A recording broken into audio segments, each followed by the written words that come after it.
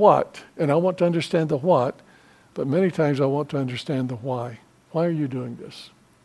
What do you mean by this commandment? Is it really true that if I will give my heart to you, that you tell me there will be no good thing that you'll withhold from them who walk uprightly? Lord, right now I'm not saying those good things, and I'll just have to be honest with you. I'm laying it out on the line, Lord. Am I not?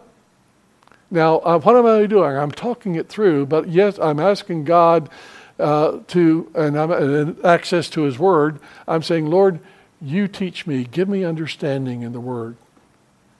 And of course, the Word of God is quick and powerful. It's living. So we're saying, Lord, the entrance of your Word gives light. So I don't understand it right now, but I'm going to trust your Word. I'm going to stick with it until you show me. So that's a good spiritual wrestling with the Lord. Not just with my emotions, but digging into the Word. And I'll tell you one thing, that when you get into those situations, I have found now over the last few weeks, and I think back many years ago now, but I was going through Psalm 119, and it just seemed like God was just answering and showing me something. And why that kind of blocked off, why didn't I look at that gold mine for the last, but now I'm getting back into the gold mine of thinking the way God thinks and thinking the way that He inspired this writer to think.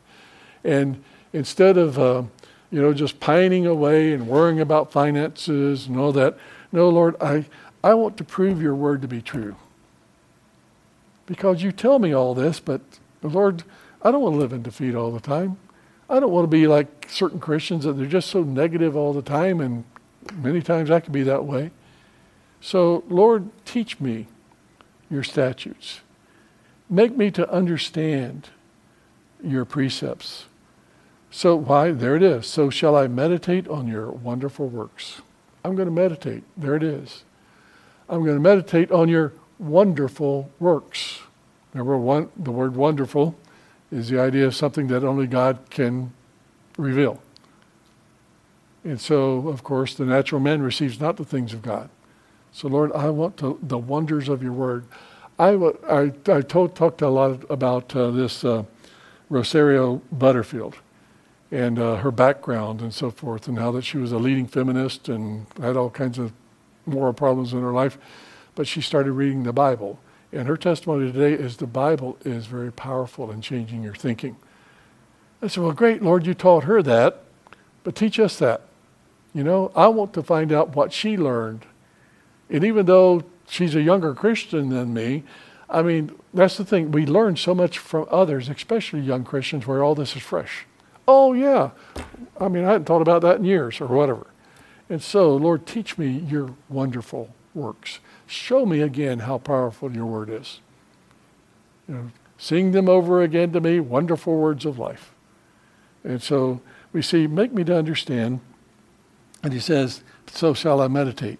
Then the next time around, he says, my soul melts from heaviness.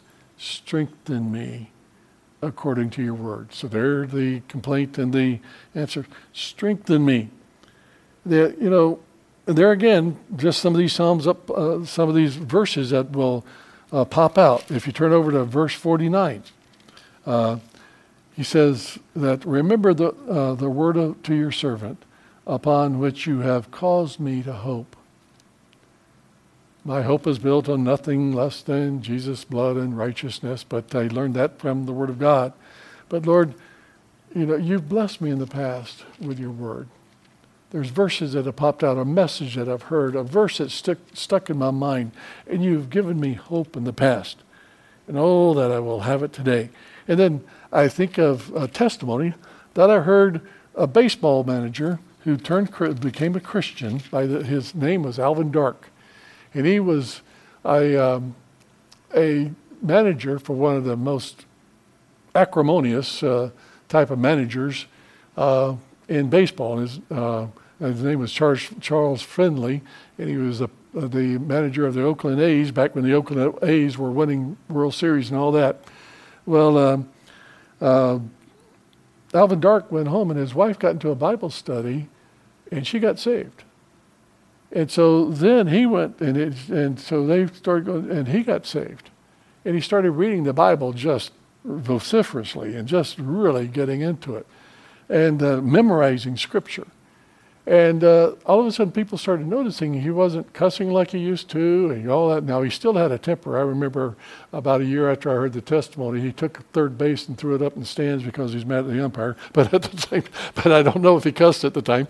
But, of course, he still had a lot to go as far as learning how to control himself. But I think about Psalm 165 because he said that, what do you do with a guy like Charles Finley who's always cutting you down publicly?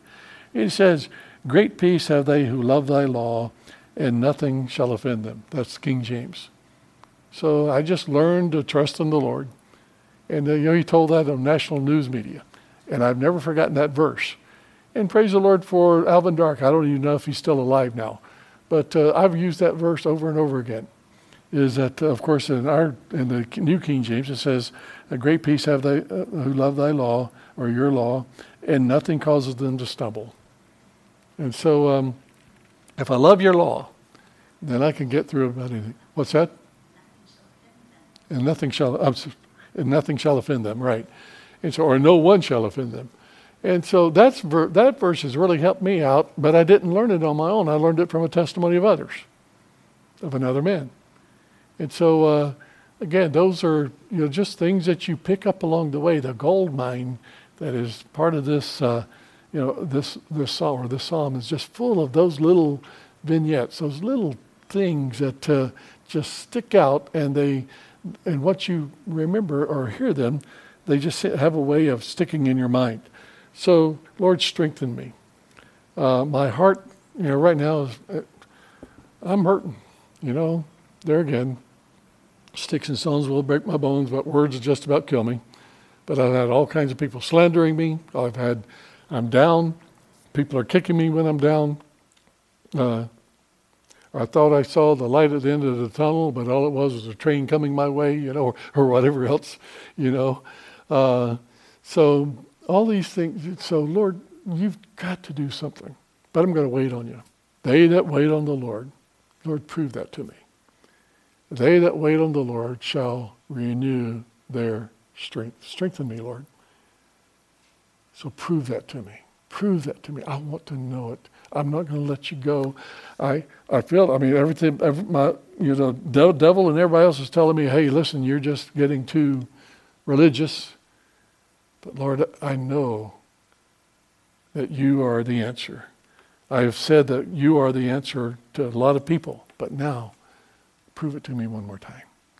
So we see that he says, strengthen me. Your word leads me to hope and peace. Yes, my heart is hurting, but yet in Psalm 27:1, the Lord is my strength, the light of my life. Whom shall I be afraid? The Lord is the strength of my life. Of whom shall I fear? So here we see again, Lord, you have proved yourself before. Then in verse 29, we see another situation. Now this is the one time he kind of turns it around. But he says, remove from me the way of lying. So Lord, help me to walk in integrity. I live in a lying culture. I'm a man of unclean lips, and I dwell among a people of unclean lips. Now, he wasn't comparing himself to other people, but when he saw the Lord, all of a sudden, that's the thing. When we compare ourselves or with others, then, as Paul says, we become unwise. Well, I'm better than so-and-so. I'm better than Rob, and Rob can pray the Lord. I'm better than the preacher. I saw him do whatever. So we can go back and forth about those things, but all we're doing is all of us are sinners. Can we talk after this? Yeah, can we talk after this? Right? Okay. but there again is, I'm just about as good as anybody in this church. Big deal. You just got a bunch of people that are a bunch of sinners. But when we get before the throne of grace, and we see him in his beauty, the King in whose law I delight, who lovingly guideth my footsteps and giveth me songs in the night. All of a sudden, he's the one who's perfect, and I'm the one who tags along behind. And that's what he wants. Remove from me, Lord, if there's not integrity in my life, I want to walk the way of truth. And then grant to me your law graciously. Now, with that we'll see now that he's really kind of building on something here. Grant to me your law graciously. He says, make me to know your law gives me, it's my schoolmaster, as Paul says.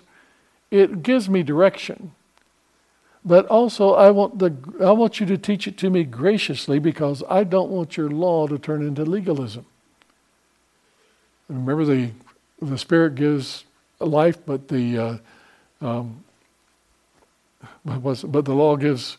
The Spirit gives light, but the law gives, bondage or whatever. But anyway, am I not saying that verse right? Nobody's. Okay, because most of you can correct me on the verses that run through my mind.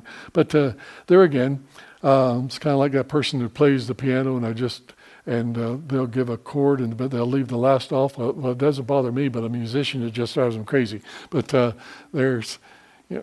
here we see that he says that, Lord, grant it to me graciously. Help me to learn the grace that goes along with your law. Your law is a schoolmaster, and it can be very harsh.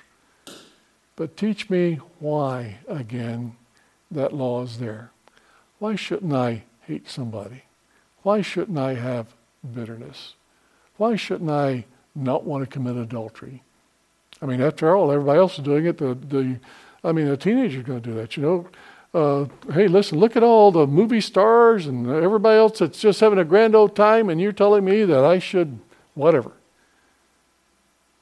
And so, is that really true, that you will bless those that will turn away from the things of the world?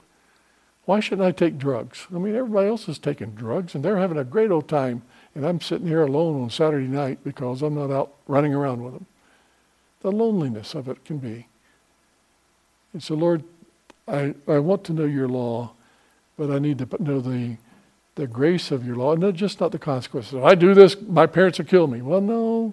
You don't want to do it because you know your parents love you. In the same way, if I do this, God will, He'll send a thunderbolt from heaven and kill me. No, He knows what's best. He knows the way that I take, and when I am tried, I shall come forth as gold. Can I really trust God with that? And go through the trials and the heartache and the family ostracism. Can I really understand that sometimes when I stand alone, I'm not really alone, because He's promised me He'll never leave me or forsake me?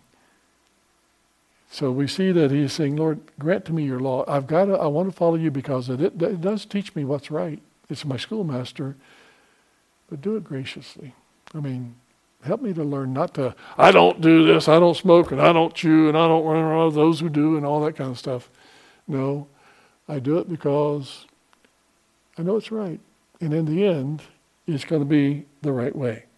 So we see that he's praying this. I need to see that gracious direction in my life, and not the harsh legalism. But then with that, we see that now he turned the last three verses. We see he makes statements, and it's really the confidence. Notice he's going through all this. My soul clings to dust, and all these things. I'm having problems. With all these things, my soul melts. I'm just really down. But I look back on what I've done in the past, and the one thing I've done, and I remember doing it, I have chosen the way of truth. I chose to walk with you, just as I am, without one plea, but that thy blood was shed for me. I come. So Lord, I gave my life to you. I chose your way, and your way is the way of truth. Then as a result of that, your judgments I have laid before me. I plan to do your will. I plan to do it. Folks, many times we just have to plan our obedience ahead of time. He says, your judgments. Of course, judgment is that idea of choosing that which is right and discerning what is right. So Lord, your judgments, There again, sometimes I don't understand the right from wrong, but I know that even when I don't understand them, that when I do what you tell me to do, then it's going to turn out right as well as be right. But your judgments, I plan to follow. So Lord, teach me your way. There it goes back to, the whole prayer is knit together. And so we see, first of all, that he tells us that there's the choice. But then the next thing we see in verse 31 is the cost. I cling to your testimonies, O Lord. Do not put me to shame. Here he is. I'm clinging to your testimonies. Remember, testimonies, what those 8 different ways of using the Word of God, or synonyms for the Word of God. Testimonies is what you've seen God do either in your life or others. You've seen the Word of God fulfilled. So I cling to your testimonies. I've seen, or I've heard, or I've read about the heroes of your faith, or I've read about Joshua, I've read about Moses, I've read about Daniel. And I know your testimonies, Lord, and you're the same God of those people. You're the God of, and you name your favorite, Christian hero today. He says, I cling to your testimonies. He said, the psalmist makes it clear that he has suffered for his commitment to the Word of God. And he says this several times in verse 28 here, verse 50, 67, 71, 75, 85, 92, 107, 143, 153. He is saying, I've clung to your testimonies, and I've paid the price for it. It's cost me. But I know in the past, you've blessed me. But then we see something strange. He says, do not put me to shame. Now, he said all this, and he expressed confidence in his Lord, and yet he prays, do not put me to shame. And there's a fear factor in stepping out in faith, isn't there? I mean, when I step out in faith, I'm having overcome fear. It's now, I just wish I could walk through life and say, God will take care of all this. No, if I did that, I would become so carefree that I'd be careless or careless. So many times God has to put that challenge before me, a fear of failure, a fear of making a fool of myself, a fear of reproach, others thinking I'm a fool. There's all those things out there that could put me to shame and embarrass me. So Lord, I want to stick with you. And I want to, so we see that I put in there the fear factor. That's what I mean by the fear factor. There's always, whenever you step on faith, when God tells you to launch out into the deep, like he told Peter, Peter did it, but over the night, he said, Lord, we labored all night and caught nothing. Why did you do this? Remember? And the Lord says, keep on fishing, but throw your net on the other side. And sometimes we just have to realize that we're obeying God. We're out there doing what, but then he tells us just one little technical thing, and all of a sudden things change quickly. So there is a reason. And I could look back, the mistakes I've made as a Christian. Some of the things I did in zeal, but no knowledge or no wisdom. Does anybody here not have those problems? And yet, and I think I saw a grimace there. But I didn't mean to bring up that. But we all grimace over things that we have done. And we did our best, but oh man. So Lord, teach me, don't let me do it again. It's one of those things, help me in this situation. And so we see the cost is that there is a fear factor in following the Lord. But then we see the course in verse 32. He says, I will run the course of your commandments. I am going to run the course. I am determined to get on the track and run. And what does Hebrews chapter 12 tell us? Verses 1 and 2. He says, he says, let us run with endurance the race that is set before us, looking unto Jesus, the author and finisher of our faith, who for the joy that was set before him endured the cross, despising the shame, and is set down at the right hand of the throne of God. So yes, my Lord went through despising shame. My Lord went through a lot of, but he realized what was at the end. He realized that the joy that was set before him, he was willing to pay the price. Am I willing to pay the price and really believe that God has a great blessing for those who will walk with him?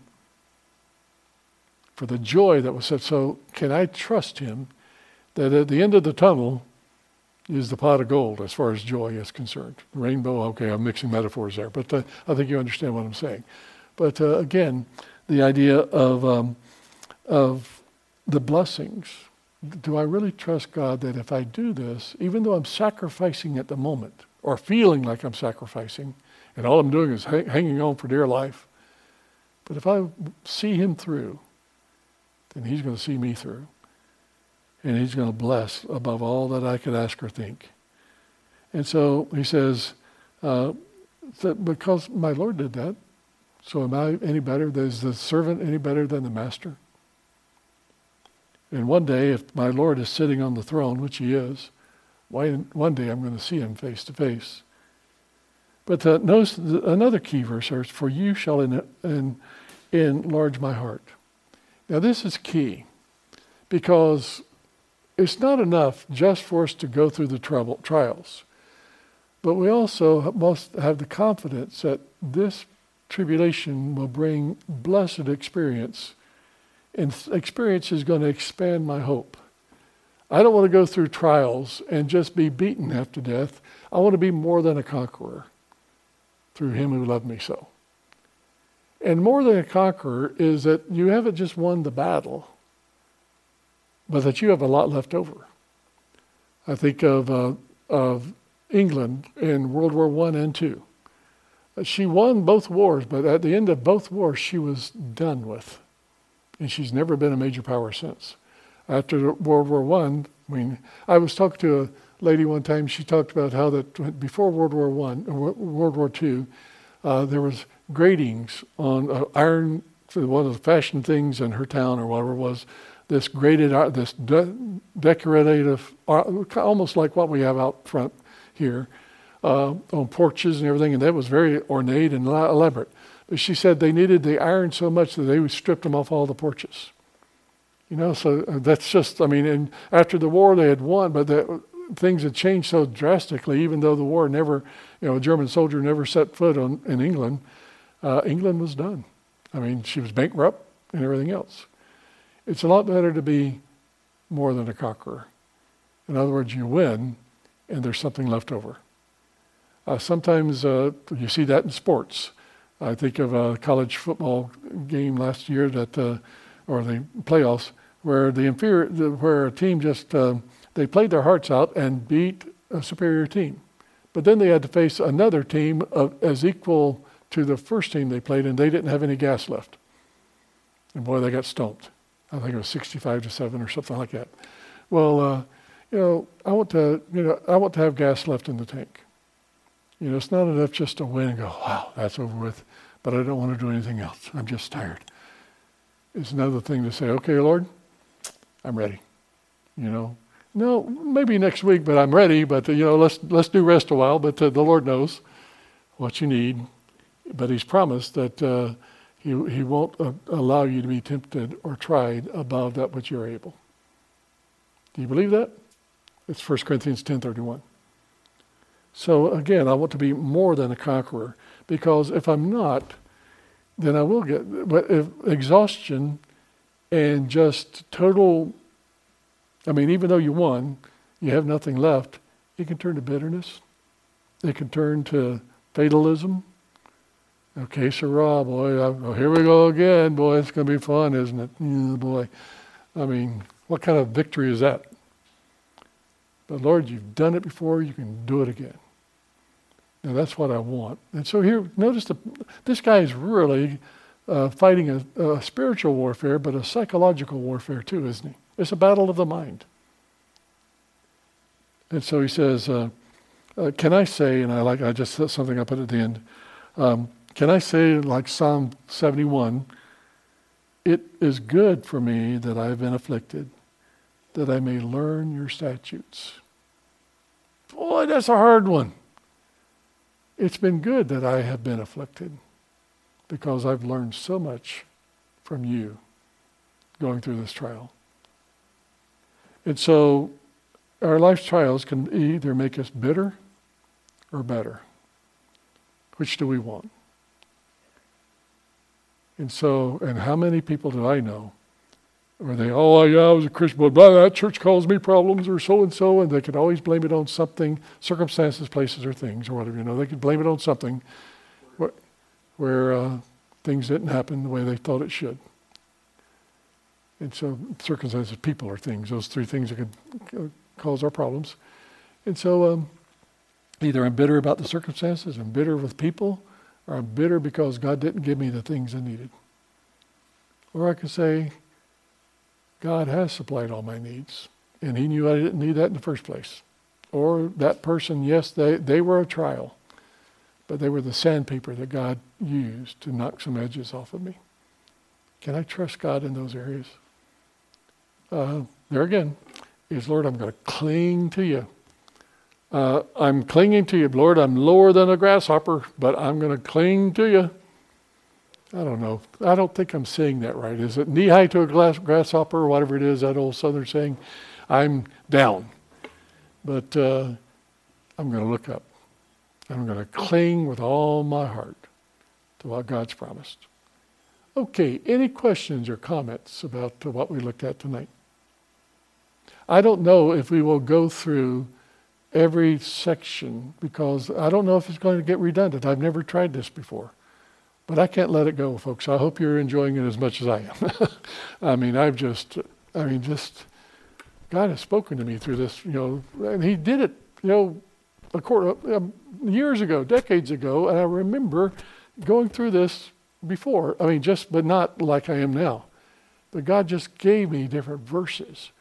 And I'm going, wow, I need to get back into it. Now, over 30 years later, I'm getting back into it. So, it's just amazing. But there's all kinds of gold mines. The bad thing about it, there's other passages I want to do the same thing to. But so if you mine all the gold, then you won't mine all the gold. Let's put it. The depth of what is it? The depth of the wisdom and the knowledge of God, and His ways past finding out. And so I want to know that depth, and I want to know the wisdom and the ways of God. And I'll never learn it all until I get to heaven. And so I know